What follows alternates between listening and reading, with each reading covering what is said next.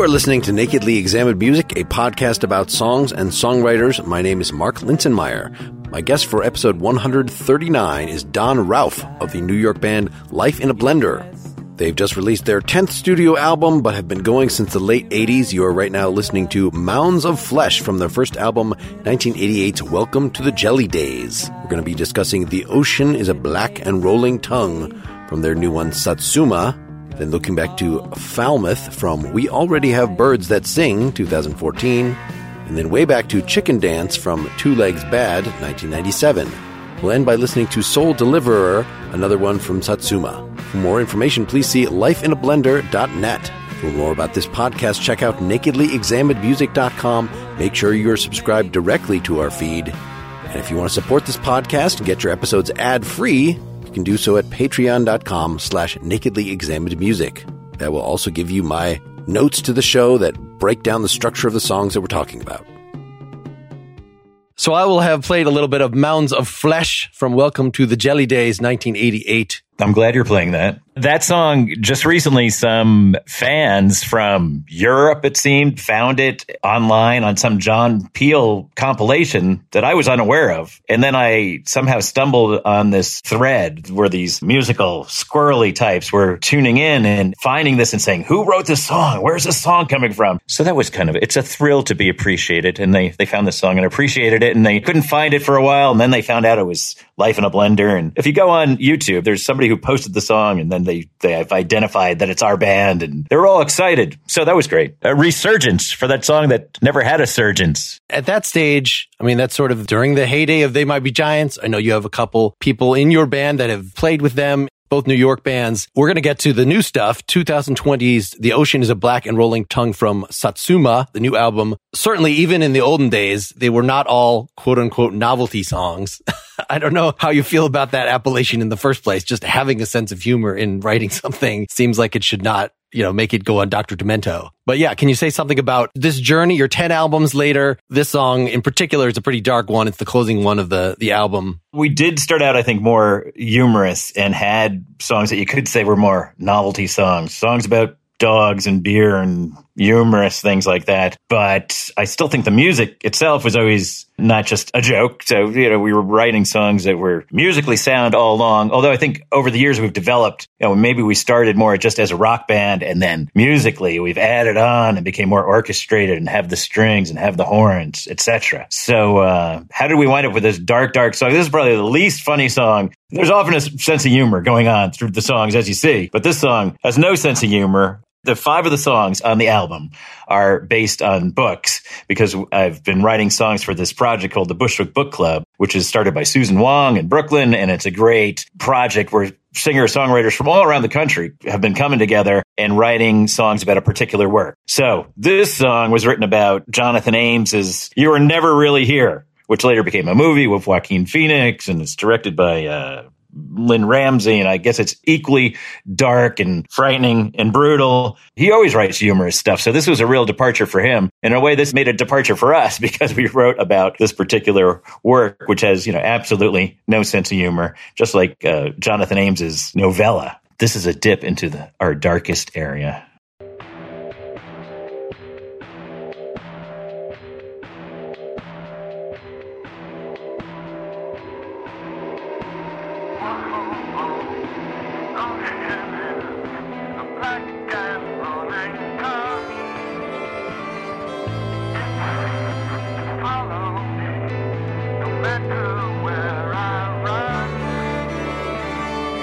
Drowning is black and sudden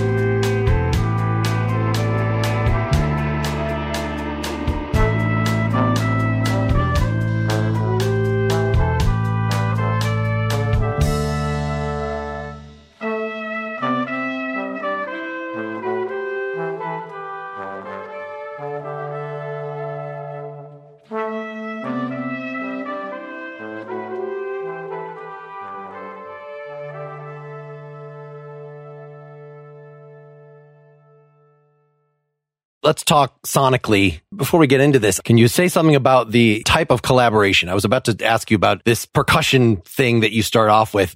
Are you even involved in that? Is this the kind of question I should be asking you? I see you're given the songwriting credit. Oh, I wish I prepared for that. Right. Yeah, I don't even know. I see, that's a great question. Why wasn't I curious enough to ask our producer, guitarist, where he got that sound? I don't even know if the drummer did that or what, but that is a good sound. And I don't know where it comes from. Well, clearly you had an idea. It's a very strong move to make, as we're going to hear in two of the songs today, to make the introduction have a completely different vocal tone. We're going to not make it, I guess, when you come back and are singing this melody that's at the beginning later in the song, you're doing more of your Tom Waits voice.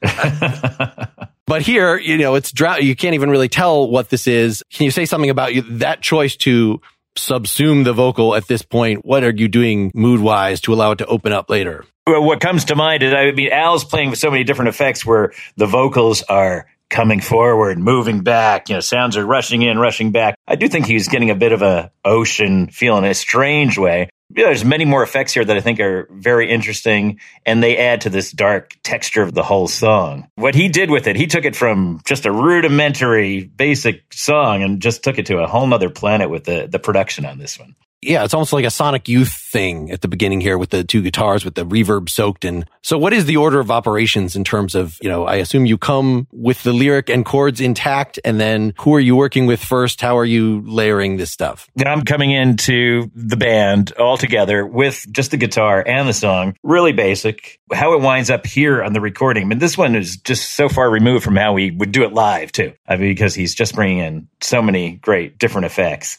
And then layered on top of that, bringing another element in is all the horns. And Mark Lerner, the bass player, arranged all the horns. And then we had, just these great horn players come in. And I really just love the horns on this part. I love how they come in and go away and come in again. Just great horn players. I'd love to say their names too. Jackie Coleman and Drew Krasner and Kevin Mohringer. So I've gotten the comment before, I really like to orchestrate my songs, but they're very lyric oriented. And somebody telling me like, it's kind of better when it's just you and your guitar, because then you can actually pay attention to the lyrics. What is your take on that? Clearly, you're not threatened by having a very swingy horn riff covering up your chorus, and they're nicely balanced. It's not like you're lost in there, but it certainly divides the focus somewhat.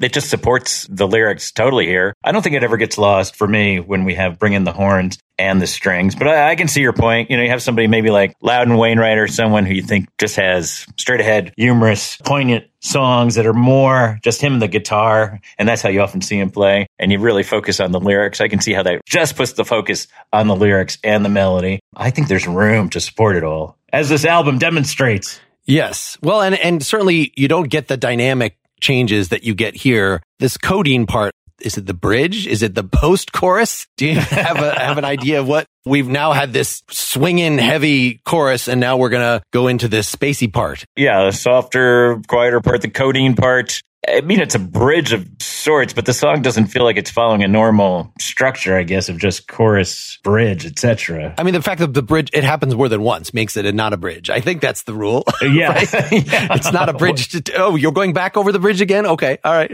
One extra part to keep things interesting, but yeah, we come back to it. What is the image? Is there a particular scene in the book that you're trying to channel here? Because it sounds like somebody's being followed by guilt, something like that. But then, I'm afraid of drowning. The ocean's going to cover me up. So get free of the ocean. But when you're free of the ocean, sometimes the ocean's all you hear. And now I want to float away on the ocean. I'm not exactly sure how the metaphors are working here. Analysis to decipher here. It's okay to say no, just so you know. Okay to say no. Well, let me go back to the codeine. In the book, there is a character taking codeine to make, there's so much misery and darkness in the book, and then people trying to escape all that darkness. Where are you escaping? You're escaping with the ocean. Maybe you're swimming out into the dark ocean. That's one thing. With the codeine, just trying to use that as a drug to wipe out all the bleakness. The white noise, too. There's some character putting on a white noise machine trying to erase everything. So The novella is about a hitman with a hammer killing off these people. He's a just hitman. He's trying to save some young woman or girl even who's involved in some sort of sex ring, who's, been trapped, and he's trying to get her out. So he's killing off people who deserve to be killed. But everything's dark and everything's horribly bleak in this book. There's not 1 ounce of humor. And so all these images, I think the ocean, trying to escape into the ocean, trying to escape into drugs, codeine, trying to escape with noise, white noise machine. The girl in this is the Lisa. I was kind of confused there. You're all in first person, and then it's just the second time the bridge comes in, whatever this is, we're calling this. By the time the drugs kick in, she'll have no remembrance. You're introducing a new character here. Like this whole image of her counting versus you're not counting on violence. Is that imagery from the book, or is this something you came up with? Lisa's in the book. Lisa's the character he's the protagonist is trying to save, and she's drugged up and sort of trapped. Being on the drugs, she's kept docile in the environment that she's in. And so she's another character from the book. And I'm bringing in those elements and weaving them. Did I know exactly what I'm trying to get at? Maybe not totally. Just hoping the song would lead the way as I got into it. She's counting. Why was she counting? Well, that's a good question. She was just counting, getting lost, only as a way to just sort of block out everything else. Another way of blocking things out. How do you just not think of all the horribleness? I think there is something in the book where she was just counting, and just that process was helping keep all the darkness away. Before we go on, it's commercial time. Oh my. Today I want to tell you about Masterclass, of course, where you can learn from the world's best minds anytime, anywhere, at your own pace. You can learn about creativity from Issa Rae, skateboarding from Tony Hawk, poker strategy from Phil Ivey, and of course I've told you about the dozen-plus music courses from folks like Alicia Keys, St. Vincent, Carlos Santana, Timbaland, Tom Morello, Herbie Hancock, Hans Zimmer, and Reba McEntire. There are over 100 courses. That thing you've always wanted to do is closer than you think. As I've spent more time with Masterclass, I have been delving out of my immediate comfort zone into things that would be good skills for any musician to have. And this time I looked at Chris Voss's The Art of Negotiation. He's a former FBI lead hostage negotiator, teaching you communication skills and strategies to help you get more of what you want every day, like gigs, like better record deals. If you are a socially awkward, an artiste, I am too fancy to be wheedling for things. Well, these are practical skills like tactical empathy, mirroring the person that you are negotiating with, not just saying the right thing, but using the right tone and inflection, reading people's body language. This is just fascinating stuff and, yes, useful. And like all Masterclass courses, it's impeccably shot, wonderfully edited, comes with class notes. I highly recommend you check it out. Get unlimited access to every Masterclass, and as a Nakedly Examined Music listener, you get 15% off an annual membership. Go to masterclass.com/examined. That's masterclass.com/examined for 15% off Masterclass. Now, we all know how a VPN protects your privacy and security online, right? But I didn't know till recently, and it's taken my TV watching game to the next level. You can use a VPN to unlock movies and shows that are only available in other countries. ExpressVPN hides your IP address and lets you control where you want sites to think you're located. You can choose from almost 100 different countries and get that internationally licensed content through Netflix, through Hulu, through BBC iPlayer, YouTube, etc. So for instance, it's on my computer. It was super fast to install. I just open the interface with a couple clicks. I am now logged in from the UK. I refresh my Netflix page, and hey, there's stuff like American Idol and America's Got Talent that are not on the American page. There's an Oasis documentary I was watching, Star Trek Discovery, and you can install this on all your devices, on Apple TV, on Android TVs, Fire TV, Chromebook, iPhone, on the router itself. Now, there are many VPN options, but ExpressVPN is ridiculously fast. There's never any buffering or lag, and you can stream in HD no problem. If you visit my special link right now, expressvpn.com/NEM, you can get an extra 3 months of ExpressVPN for free. Support the show, watch what you want, protect yourself at expressvpn.com/NEM. Even in the new year, it's hard to start a new routine, but if you're one of the 34% of Americans who made a resolution to be less stressed, Headspace is here to help. Headspace is your daily dose of mindfulness in the form of guided meditations in an easy-to-use app. It is one of the only meditation apps advancing the field of mindfulness and meditation through clinically validated research, backed by 25 published studies on its benefits, and it's got 600,000 5-star reviews, over 60 million downloads. Maybe you need help falling asleep, focusing in the morning. This is true. Yesterday, I was really feeling stressed and demotivated, had some podcast prep stuff I just needed to get to and just didn't want to, couldn't focus. And I pulled up one of the 3-minute SOS meditations. I knew this was going to help just calm my brain down and let me get to it, and it totally worked. I've been doing this off and on for over a month now. It really just changes my attitude toward my brain. I think maybe I saw meditation as this hubristic attempt to reprogram yourself, but the way that Andy Puddicombe guides you here is much more relaxed, reflective, accords with my style. Headspace makes it easy for you to build a life-changing meditation practice with mindfulness that works for you on your schedule, anytime, anywhere. You deserve to feel happier, and Headspace is meditation made simple. Go to headspace.com/NEM. That's headspace.com/NEM for a free 1-month trial with access to Headspace's full library of meditations for every situation. This is the best deal offered right now. Head to headspace.com/NEM today. All right, let's get back to it.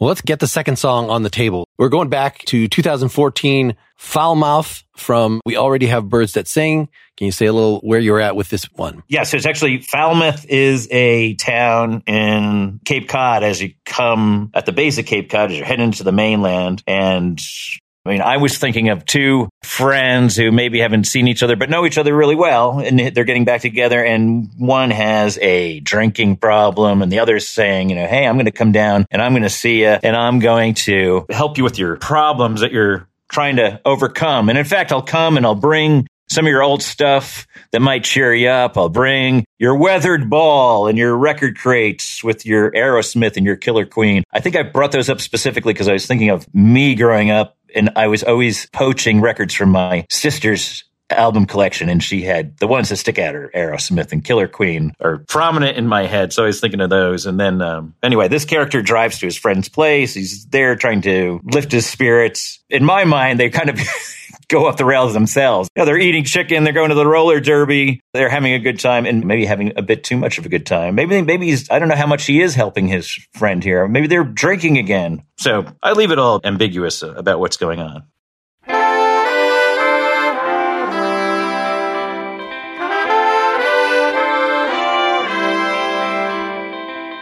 Slipping back to Falmouth off the Cape. Haven't had a drop but feeling great. And I heard the news that your chips are down and you're getting yourself straight. Can you bust a move like I bust a move? You know I'm feeling great.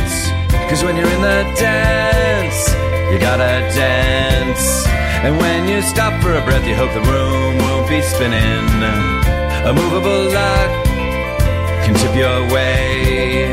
And if you give it a chance, you know the things can just be beginning. Like flowers, like flowers, like flowers, like flowers. If you stick around, we can work things out, get some chicken and talk things over. We'll get some tickets to the roller derby, calling out her name as she smashes in the wall. It doesn't matter. Will they come into town? It doesn't matter. Will they ghost around? It doesn't matter. It doesn't matter, baby. It doesn't matter.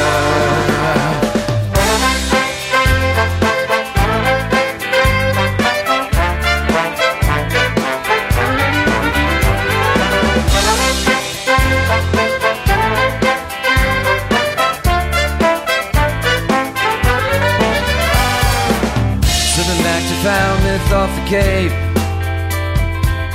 When I got your call, I filled the tank, and I packed the trunk with your weathered ball and your record crates. With your Killer Queen and your Aerosmith, you always had good taste. You always said that snakes shed their skin, but there's still snakes underneath. Will you answer when I'm buzzing? Immovable luck can tip your way. Oh, you can't stop me from coming with flowers, like flowers, like flowers. If you stick around, we can work things out, get some chicken and talk things over. We'll get some tickets to the roller derby, calling out her name. We'll be calling out her name. We'll be calling out her name. We'll be calling out her name. It doesn't matter. It doesn't matter. It doesn't matter. It doesn't matter.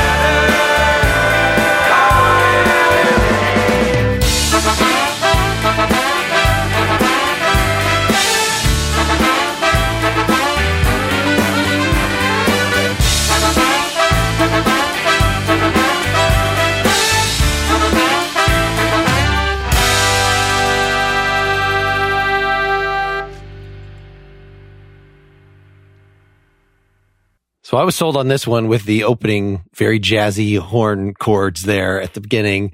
The horns are not even officially part of the band, right? They're an optional thing that must be added as sort of the last element. Right. We already have the song already going. And then, again, Mark Lerner. I owe all to Mark. He envisions these great horn parts. And then again, on this album, it was Jackie and Kevin, and I can't think of who are the other horn players are, but they came in again and did Mark's horn parts and over this, but they seem to fit again perfectly. And a different vocal persona, not a trace of the Tom Waits to be heard here. I haven't thought about my vocal personas too much, but now that you bring it up, I think I have my usual voice that you're hearing now that I'm probably using on that song, normal voice. And then I do like Tom Waits so much and that style that I think I sometimes would gravitate into that zone and get all growly and low. Yeah, I didn't feel bad about that because Tongue Cut Sparrow, the song right before this, is completely like the full-on Tom Waits voice.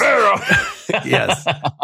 Which I start to cough if I try to do that too long for my voice. Hopefully those vocals are just all a nod towards Tom Waits, who I like so much, but not feeling like a direct mimicking.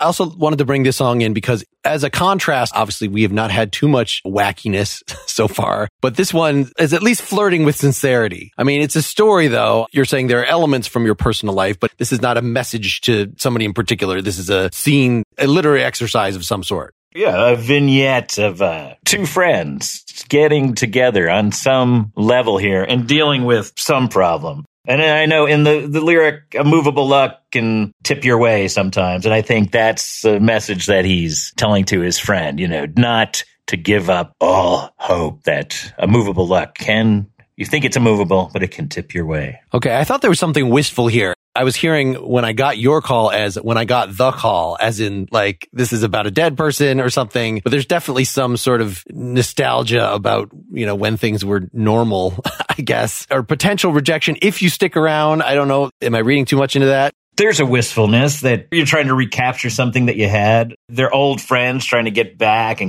something that they once had. So, there's some humorous things going on with it. I don't know, somehow when you say, well, eat some chicken and hang out, for some reason, eating some chicken feels like a funny thing. Can you bust a move like I bust a move? Throwing that in, how are you doing, is a choice. Right. And I like how, let me actually just play going into the second verse here. Because when you're in the dance, you gotta dance. And when you stop for a breath, you hope the room won't be spinning. A movable line. The fact that we're introducing that beautiful violin riff there and the bass is just so carefully a little bit funky in places. It's very straightforward. It's pushing the song forward, boom, dun, dun, but then throwing in these little hiccups. It sounds like you are very, very light on how you direct the band, that this is all your many years of playing together. Pretty much very light, and they bring in what they hear. When I bring in the basic bones of the song, they bring on all their parts pretty much. There'll be occasions when we say, okay, Ken, why don't you try to play this drum part, etc. But, usually it's just everyone bringing in what they hear and us hashing it out. So did I say I hear something a little funky here? Probably not. Can you bust a move like I bust a move? That should be where it funks up a little bit. Yeah. I mean, overall, it's not very funky at all, I'd say. I don't know what the whole overall vibe is, but I mean, I guess when the horns come in later and the chorus, maybe it gets a little more upbeat and funky. Well, it's that dual guitar thing. I assume that arpeggiated 2-chord guitar riff that is the foundation of the song. Is that something you would bring in, or you just brought in the chordal equivalent of that? Right. I was just bringing in the chords and both guitar. Well, Dave Moody plays cello sometimes and he plays rhythm guitar, and Al Houghton's playing the lead guitar. They really worked out the 2 guitar parts that are sort of maybe interweaving there. And I'm really coming in I'm a real just basher on the guitar, strumming the chords. I'm not fancy at all. I'm just lucky to have these guys or have some musical savvy where I feel like I'll get the tune and the words, but pretty doltish when it comes to these sophisticated parts that these guys come up with. I thank them. If you stick around, we can work things out, get some chicken and talk things over. We'll get some tickets.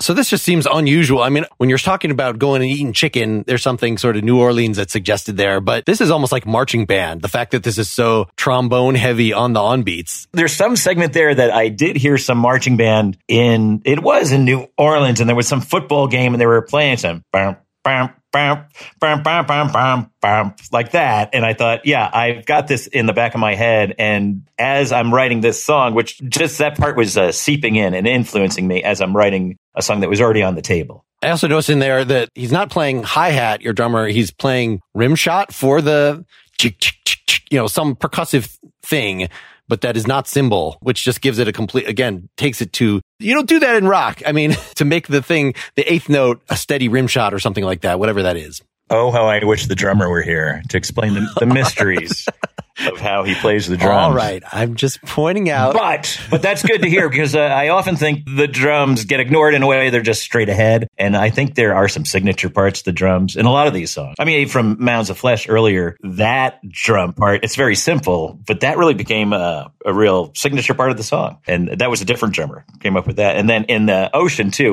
that drum part seems just very distinctive. I feel like people remember the guitar riff or whatever, but not always. There's a drum riff almost in some of these songs. Yes. Well, I always paid a lot of attention to the rhythm section, and as a bass player who likes to play the drums and is not that good at drums, but certainly that's what sells a lot of the songs for me, that you've got a very high profile bass line really driving the thing, and that the drums are certainly not just like, I've heard the song once and I'll play through it. Like you could do that in a lot of bands, but to keep every song very distinct in that way. They really know that musical aspect that I just sit back and go like, oh, I like that, but I don't understand totally what they're doing.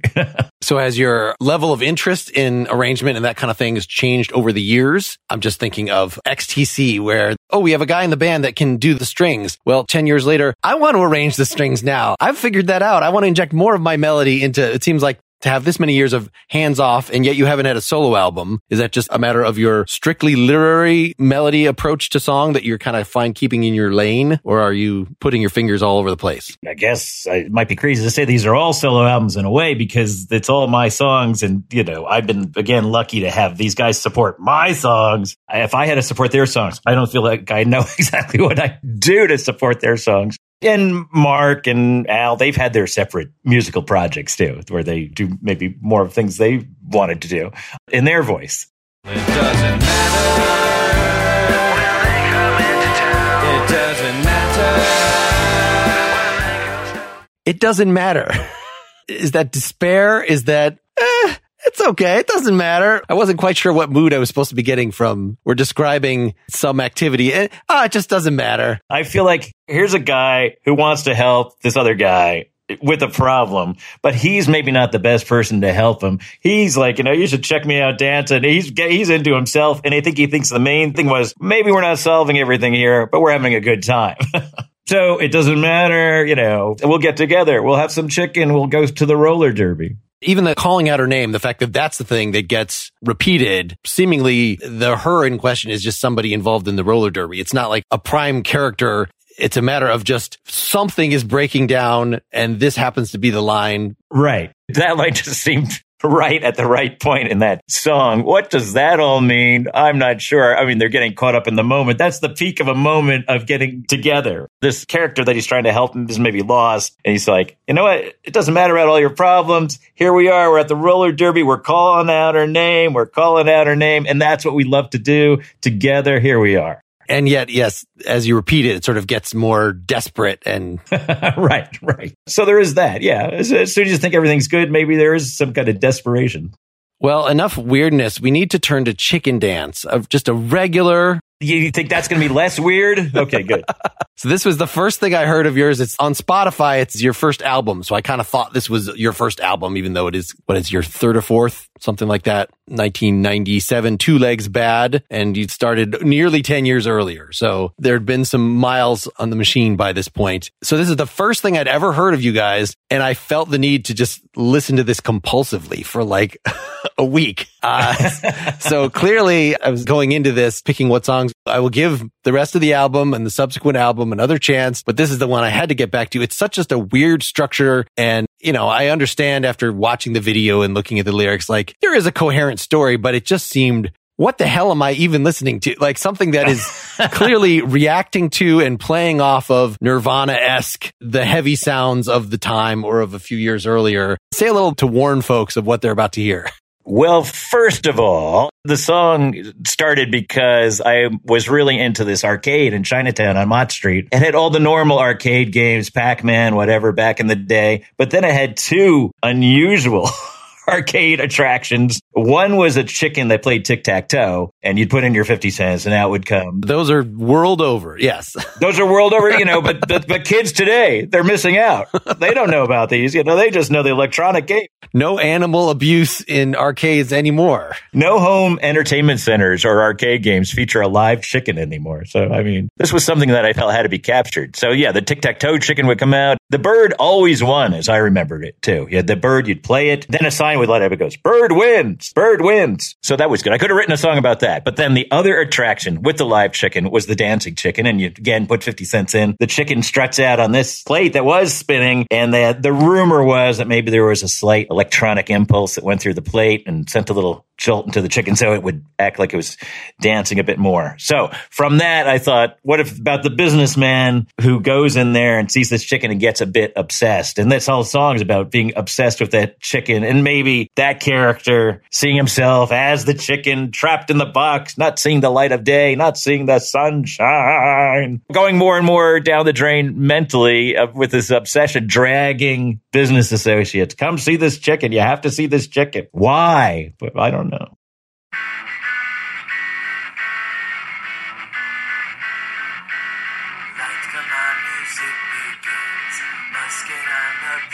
Spins until the seed comes tumbling in your bowl. I guess this is showbiz. I'm old and tired, but I still know how to move my stuff. The plate is wired. Oh, how I miss the sky above and a ray of. I want a ray of. I need a ray of sunshine.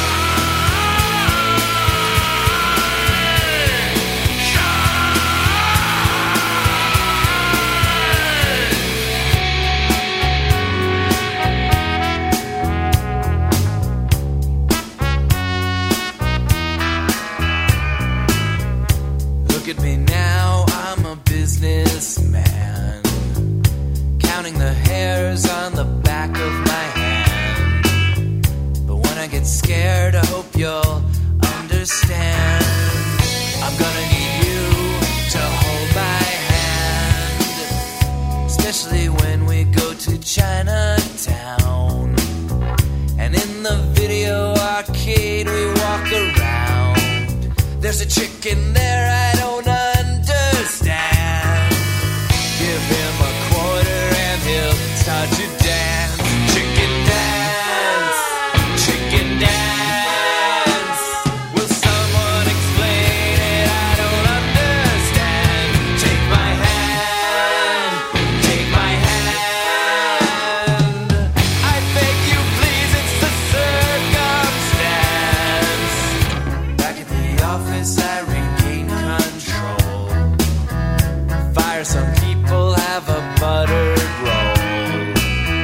have someone write down every thought I have. Tell a dirty joke and then laugh. But in Chinatown I feel compelled to put myself through a little hell. I drag business associates to the video arcade and say, this is the one who makes me afraid. Chicken dance, chicken dance. Will someone explain it? I don't understand. Take my hand, take my hand. I beg you please, it's the circumstance.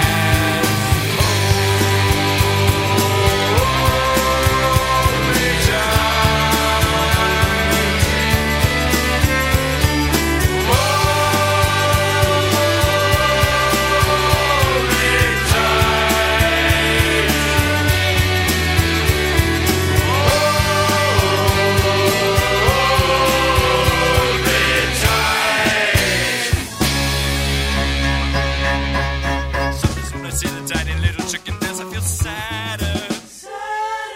It's a bit richy, richy, richy, richy, richy, richy, sadder. Chicky ookie, ah, chicky ookie, ooh. But when I step up to the grass and see that shaky chicken ass, I feel.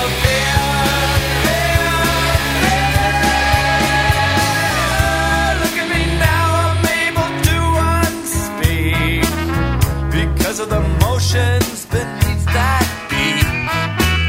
I look at my inbox and I start to well. I need distraction, I need some mail. Where's my mail? Where's my mail? Did some idiot throw it in the garbage pail? Where's my mail? Where's my mail? You didn't give it to someone with feathers and a tail. Take my hand, take my hand.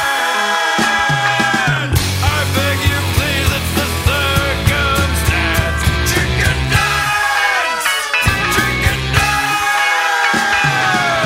I don't understand. Ooh la la, ooh la la, ooh la la la. Ooh la la, ooh la la, ooh la la la.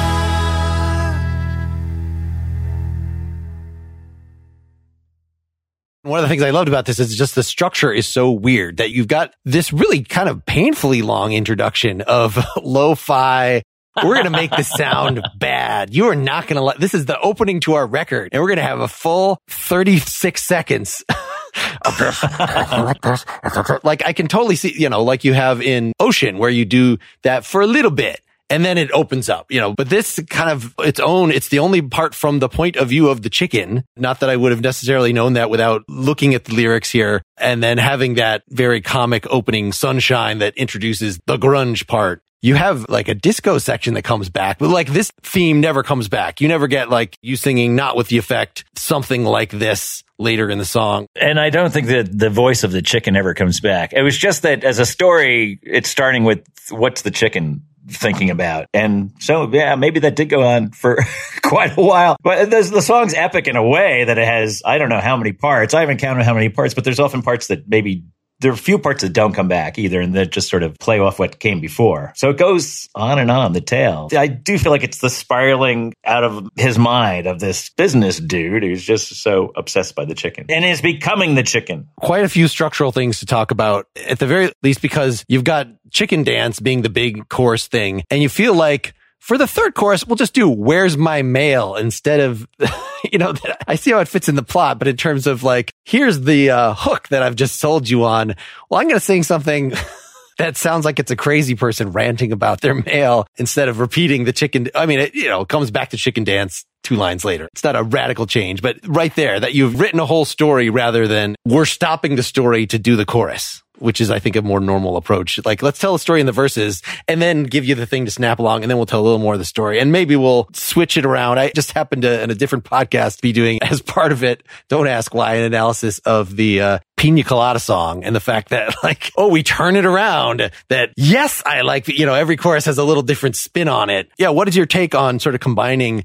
You've got a lot of very catchy songs, but yet you want to keep the story going. And that might be an impulse to break things up because maybe I get bored and hearing the same chorus. Maybe that's just me, and most people don't get bored of hearing it. So there's that impulse pulling it along. But also, again, this character that feels trapped and he's feeling fear and he's cracking up. It's as if he's singing the chorus and then he's diverting from the chorus. He's so mad at the end, I feel crazy mad, that he's singing, "Where's my mail?" I mean, his mail might be right in front of him too, but he's digging through the garbage pail. He's looking for a certain piece of mail. This guy's going through a breakdown. I've had my own breakdowns too, so I think maybe I know.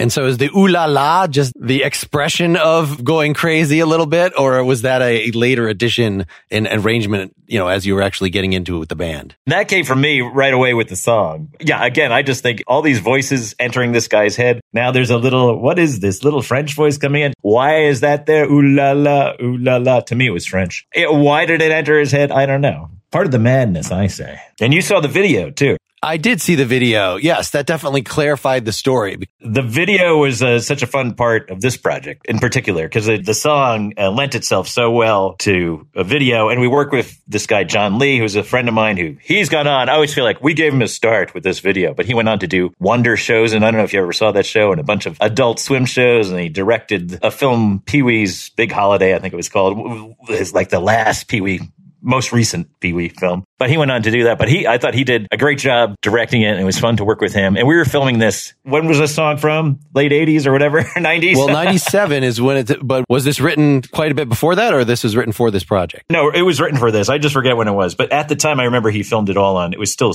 16 millimeter. We weren't doing any digital video. I don't even know if digital video around then. Anyway, it didn't seem like it was. So we were doing all still on film. And we got a chicken from a live poultry store in Brooklyn. And I walked in and there were two older women on little stools with their feet. They were wearing boots, but their feet were in the kiddie pool. And they were breaking the necks of these chickens. And blood was going into the kiddie pool. And they were saying, "What do you want?" And I'm like, "I just need a live chicken. I just need it for the day." And the live chicken cost about $6. And then we took the chicken out. We filmed all over New York with that chicken. I felt like the chicken felt like, boy, this is great. I'm a star now. I'm out in the world. I'm living the life. But then at the end of the day, we were like, well, what do we do with the live chicken? We had to bring it back to the slaughterhouse. I always felt bad for that chicken looking up and going like, oh, well, I just had this wonderful day. I had a dream day being a movie star. And now you bring me back to this? Oh, no. So the actual chicken in the video arcade did not exist anymore for you just to go film it. It was right at a point where that had disappeared. The sign, I think there's a really brief segment where the sign is still up on the Mott Street arcade. We didn't show that barely enough. And then a friend painted her interpretation of what the chicken arcade game might look like. We had sort of a frame, and I'm in there with the chicken mask on at one point. So the arcade itself had disappeared by that point. So we built our own dreamlike version of what that box looked like. That whole video was really fun to do. Just looking back at the music a little bit. So again, I was reading this as sort of a comment on grunge. Again, is there like an acoustic guitar and you version of this somewhere where you weren't quite sure what the dynamics were going to be, or was this kind of mapped out from the start that we're going to have this big grungy bassist Weezer-esque sort of thing? Maybe that's the influence of the time, late 90s, that came in. But I just started it as a song I could play on guitar. And that was when I could actually play fairly well on my own on guitar. So that one holds up, I think, as a song where you don't need any sort of other effects or anything like that. But yet again, like we were talking about with the rhythm section, it's so prominent. Like the bass is such a major part of the song. And these, these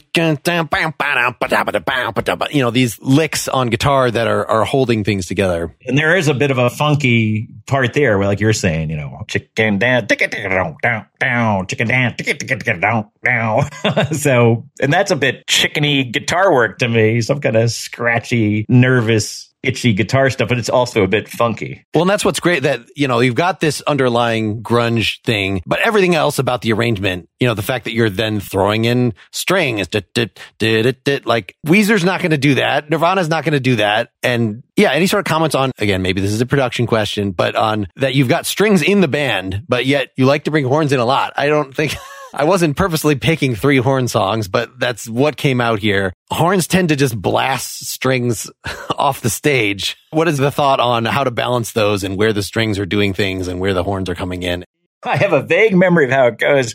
I think we often have a good way of just balancing the two. I don't know what it takes to balance the two, but I know what you're saying, that the horns could really just blast the strings out of there. I think they are weaving in and out and giving each their moment. So there's a way to balance it. And that's maybe just a way we've always thought. Again, I'll say Mark Lerner again as a guy who really has an ear for this and is balancing those elements and coming up, doing the composition when it comes to those parts. I mean, it's a great tool in the box for instant changes in dynamics that you can just, let's add a little string thing here or just the violin and then add the cello under it and increase from there, and then do the same with horns, that you've got a few different layers there. I was listening at the It Doesn't Matter part at the end of the last song that we were just talking about. You know, it sounds like a big block of horns, and I was listening closely. Oh, okay, actually the strings are under there. That's what the combined sound actually sounds like. And so maybe that's the ticket, is that, you know, like rhythm guitar, you're not always paying attention to it. It's just that the strings are usually the luscious thing that is introduced that you pay attention to. But then if you're adding horns on top of that, well, then the mind goes to the horn. That's fine. That's just the way the full orchestra is going to go. And you can always take the horns away and leave the strings and have that extra dynamic ability. I think that the fear would be is that you just wash over the whole song too much with all of that. You feel like, God, it's just so much. Why are they doing so much orchestration? But I hope that we are doing it in such a tasteful way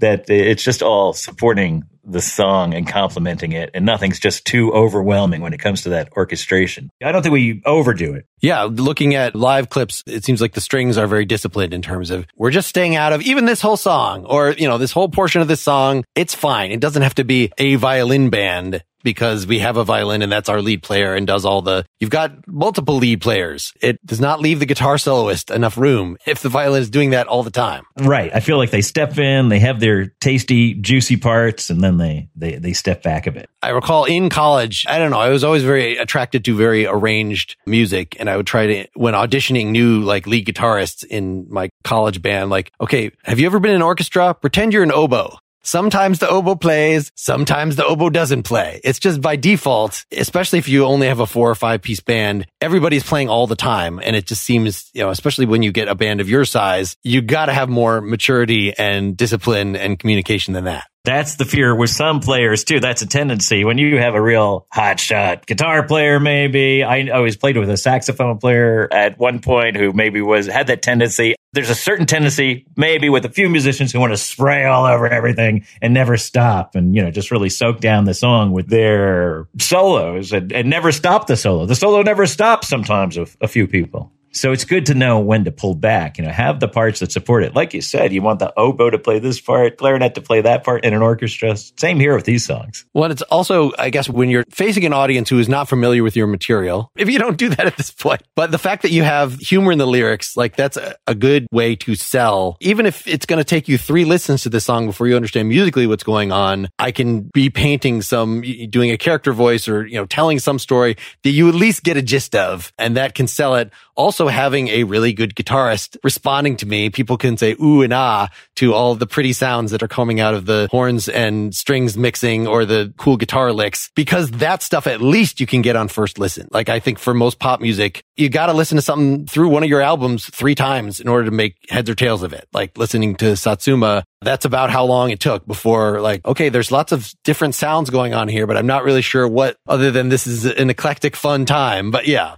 having the strong band makes it accessible and brings you in. And then you're somebody, and hopefully others will sit back and say, like, what is he actually talking about here? I mean, I'm thinking on the new Satsuma record here, we have that Bluebird song. And when you first hear it, to me, it's very accessible. This sounds a bit like John Fogerty, Creedence Clearwater, maybe basis overall on that song. And so you go along and say, this is a basic rock song, but what's it about? You know, you'd have to dig in and even read what we have here, that it's based on this Kurt Vonnegut book of essays. Well, that sounds like a great way to segue to introducing the last song here, Soul Deliverer, also from the new album, which, you know, it's like a Rolling Stones quality.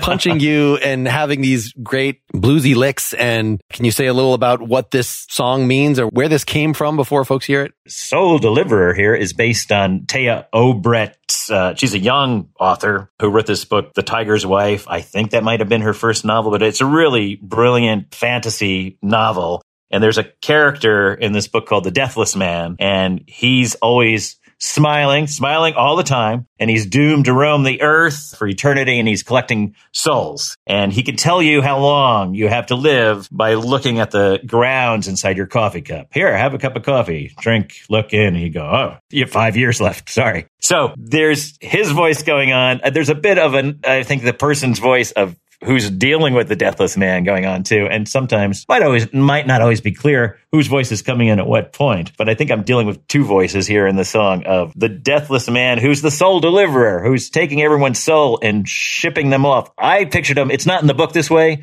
but I pictured the guy delivering souls to the next level, the next dimension, to heaven, wherever, as sort of a UPS guy in his brown shorts working at almost like a packaging kind of place, packing up the souls and getting them out. And in the book, she says too, that it takes the process to deliver a soul takes about 40 days to, that limbo. There's a limbo zone where you have to go through. So it's about 40 days before you totally leave this planet and move to the next sphere, dimension, area, whatever it might be. Before I let you go, let me just ask you a couple more things. So you seem to have moved to an EP. You're calling it the new album, but it's 6 songs. I see We Already Have Birds That Sing was 7 songs. That's actually plenty especially in a digital format to sort of feast on. But I still have projects that I've only got 8 of the songs done. I don't think I could release it like that. I need to finish the last 4 that I meant to do add on. Can you say sort of how this is coming from your second album being 18 or 20? Yeah, that was the most ambitious. The reason in particular that this album is 6 is I think we would have had more songs. We started it right before the lockdown. I have a few more songs in the hopper that we were working on, but we were all together working on the basic tracks. And I think we really would have made this a longer album if we were together and had the time. But then when the pandemic struck and the outbreak struck, we just said, you know what? We have 6 songs. They actually add up to about almost 30 minutes, I think. And we said, well, let's just go with the EP format. So it was really the pandemic that drove the 6-song EP format in this case. So does that mean assuming this goes away at some point, that you're going to be ready to go with the next batch? I have to say, lockdown's been good for me. I've just been sitting down in the basement where I am right now, and I've been writing a lot on piano more for whatever reason. And I feel like I'm stacking up the songs and ready to get back with the band. We just haven't been back together at all. I mean, the most back we've been, I think, is when we did that video for one of the songs, the Bluebird song. We all did a Zoom call and we all worked that into the video.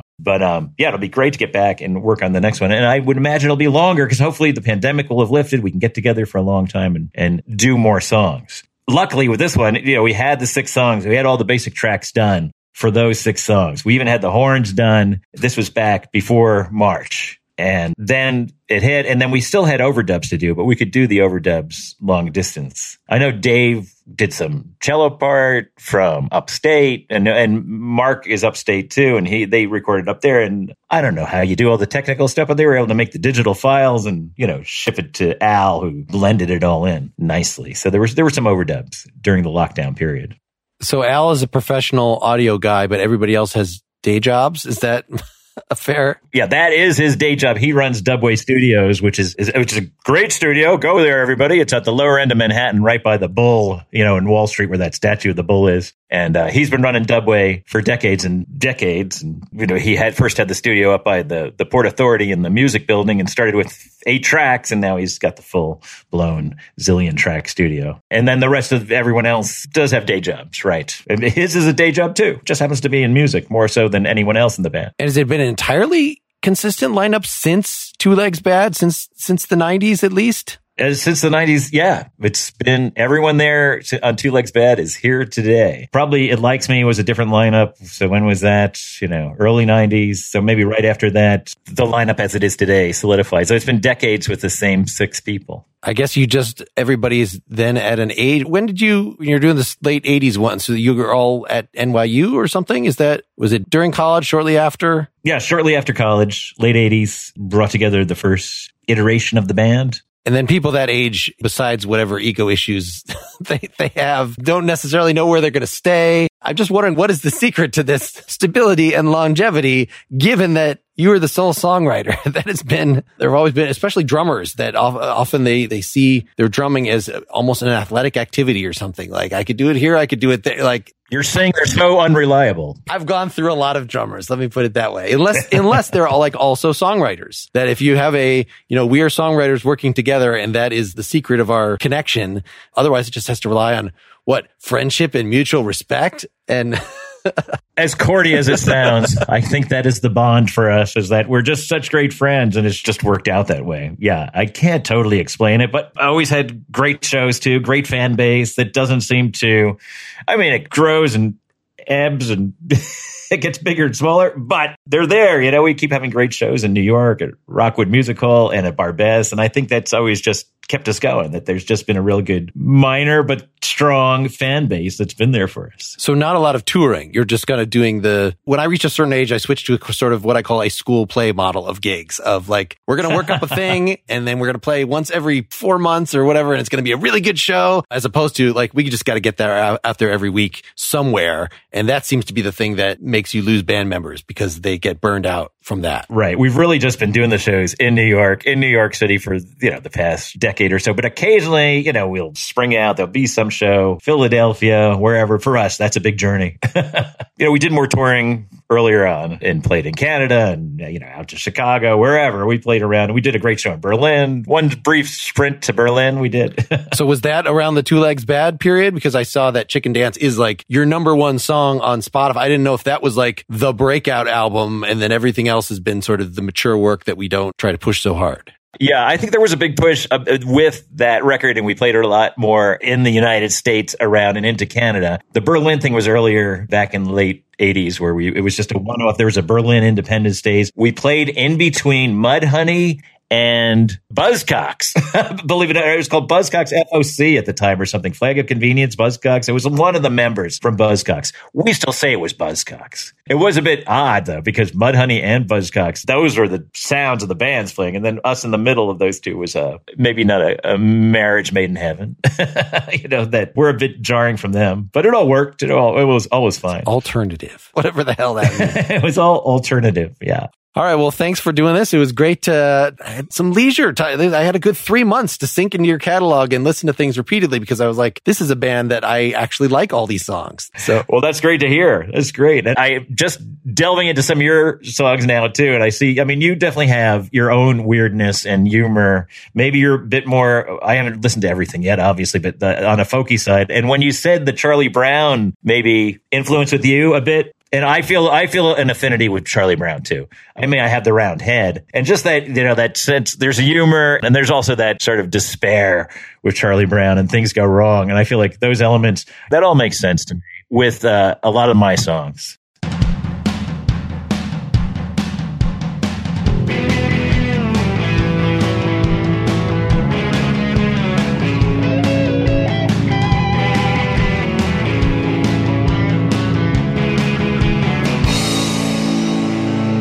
Got to deliver some souls today, pack them in jars and cart them away. 'Cause in the backwoods the minds may spray a body or two that has gone astray. Sorrows leave, get caught in branches where crows eat them like worms enchanted. But it's quite a steady job.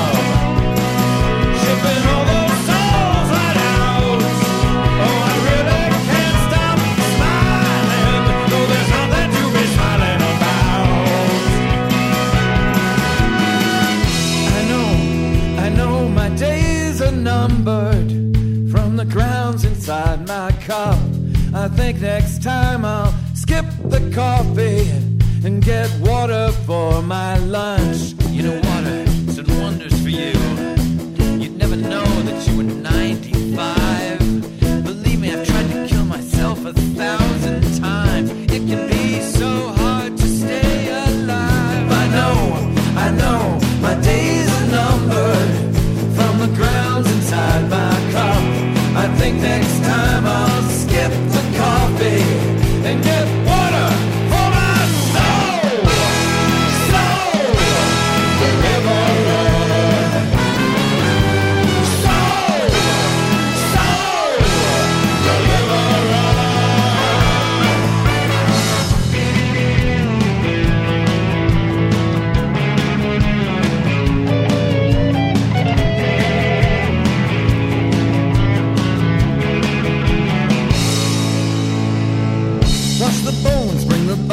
the heart behind instructions you must follow to usher souls along. For if you should leave someone in a suitcase in the field, say all the children will get scared, everything will go wrong. Cold hands, let go and say goodbye. Cold hands, gather belongings before you cry. And listen, we don't offer rough service. It takes many days, at least 40. So you better notify your employer when it comes time for soul exporting. I know, my days are numbered from the grounds inside my cup. I think next time I'll skip the coffee and get water for my lunch. Listen, I'll meet you at the crossroads, but for now, let me enjoy my John Dory and Rakia. And I'm gonna keep that Jungle Book with me for now. Besides, you'll get it on the final day I see ya. I know, my days are numbered from the grounds inside my cup. I think next time I'll skip the coffee and get water for my soul. Soul, deliverer. Soul, deliverer.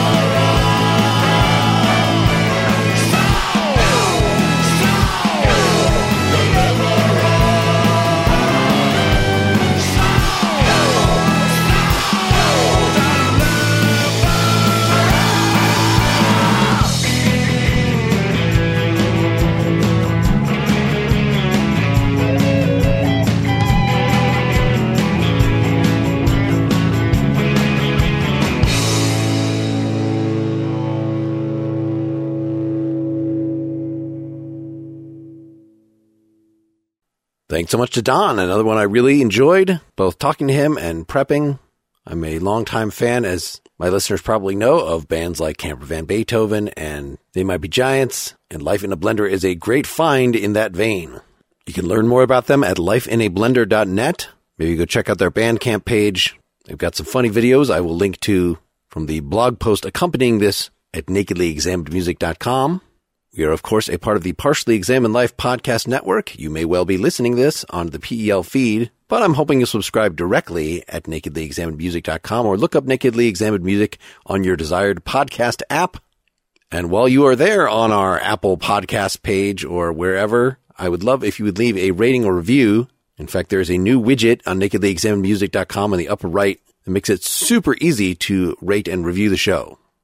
The 2 episodes that I now have in the hopper are with Larry Keel, who you'll hear next, and Robert Forster of the Go-Betweens. Super excited about that one. I'm always open to your suggestions, or volunteer yourself. The guest I have after Robert is someone who reached out to me directly saying, you should cover my music, and I loved it, and will be doing so. If you want to support the show and never have to hear me read commercials again, please do so at patreon.com/nakedlyexaminedmusic. And with your Patreon subscription, you will get a URL to a new version of the feed with all the ad-free episodes, some bonus content. And as I said, I have now started posting my notes. It's just a Google Doc, but the actual thing that I use to prep for this, where I map out the songs, paste in the lyrics, a fun accompaniment for you while listening to the show.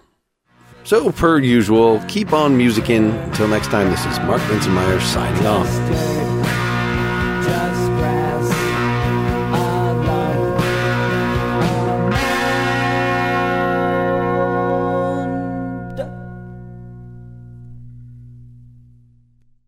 Has the winter season taken a toll on your tile, upholstery, carpet? Call Cyclone Cleaners, 570-726-6200. For all your carpet, upholstery, and ceramic tile cleaning needs, it's Cyclone Cleaners, also offering odor treatment and soil and stain guard. Choose the only cleaning company that supplies the water to clean your home and disposes of it when they are finished. Call Cyclone Cleaners to schedule your cleaning today, 570-726-6200.